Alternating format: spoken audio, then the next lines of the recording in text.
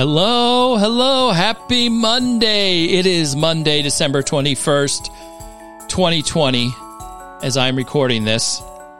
You may be listening to this in 2025 or 2035 or 2045 or even further down the road. But there have already been over 500 downloads of this podcast. Thank you so much for your support.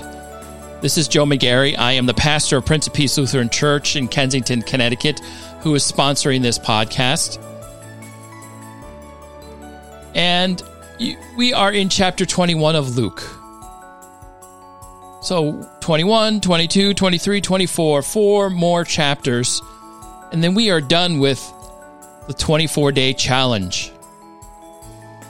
And you can tell we are getting close to the end as I read through this.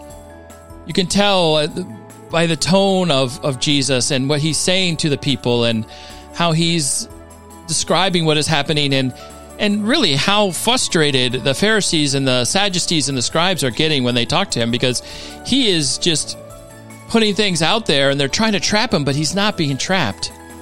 And I love that, right? I love Jesus kind of seeing how they are trying to be deceiving, and instead of just answering every question, he's asking questions. Questions can be so powerful.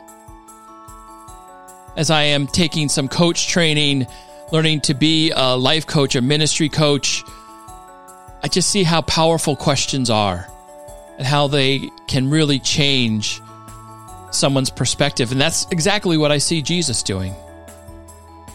So let's jump right in here to the next chapter.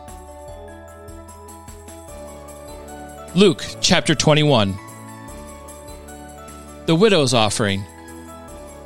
He looked up and saw rich people putting their gifts into the treasury. He also saw a poor widow put in 2 small copper coins.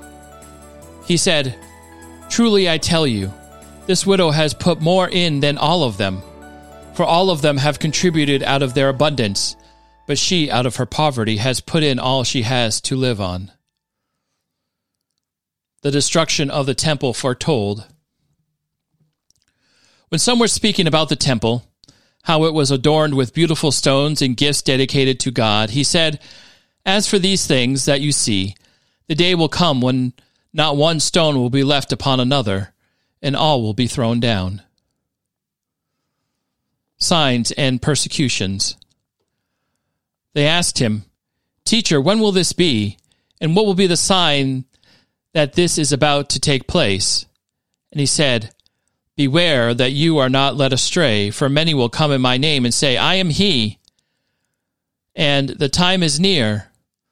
Do not go after them. When you hear of wars and insurrections, do not be terrified, for these things must take place first, but the end will not follow immediately." Then he said to them, "Nation will rise against nation and kingdom against kingdom.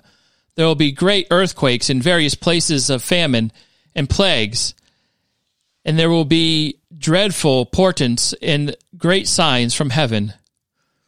But before all this occurs, they will arrest you and persecute you, and they will hand you over to synagogues and prisons, and you will be brought before kings and governors because of my name. This will give you an opportunity to testify.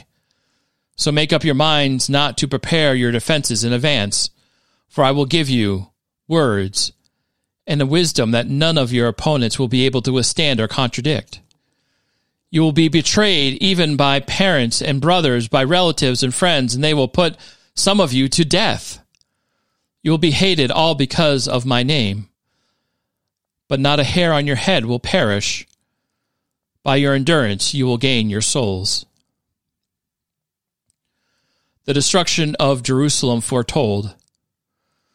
When you see Jerusalem surrounded by armies, then know that desolation has come near.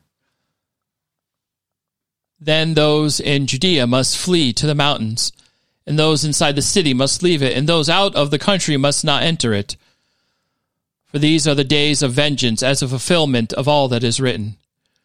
Woe to those who are pregnant and to those who are nursing infants in those days, for there will be great distress on the earth and wrath against this people. They will fall by the edge of the sword and be taken away as captives among the nations. And Jerusalem will be trampled upon by Gentiles until the times of the great Gentiles are fulfilled. The coming of the Son of Man.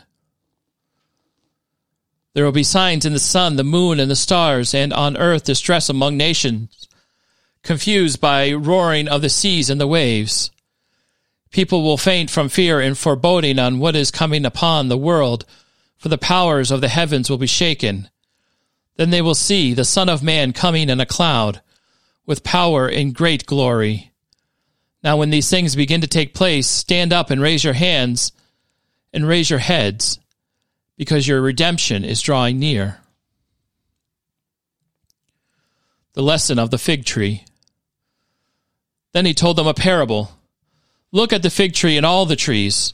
As soon as they sprout leaves, you can see for yourselves and know that summer is already near. So also when you see these things taking place, you know that the kingdom of God is near. Truly I tell you, this generation will not pass away until all things have taken place. Heaven and earth will pass away, but my words will not pass away. Proclamation to watch.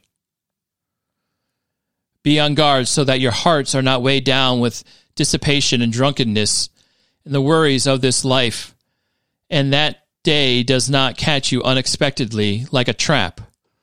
For it will come upon all who live on the face of the whole earth. Be alert at all times, praying that you may have the strength to escape all these things that will take place, and to stand before the Son of Man. Every day he was teaching in the temple, and at night he would go out and spend the night on the Mount of Olives, as it was called. And all the people would get up early in the morning and listen to him in the temple.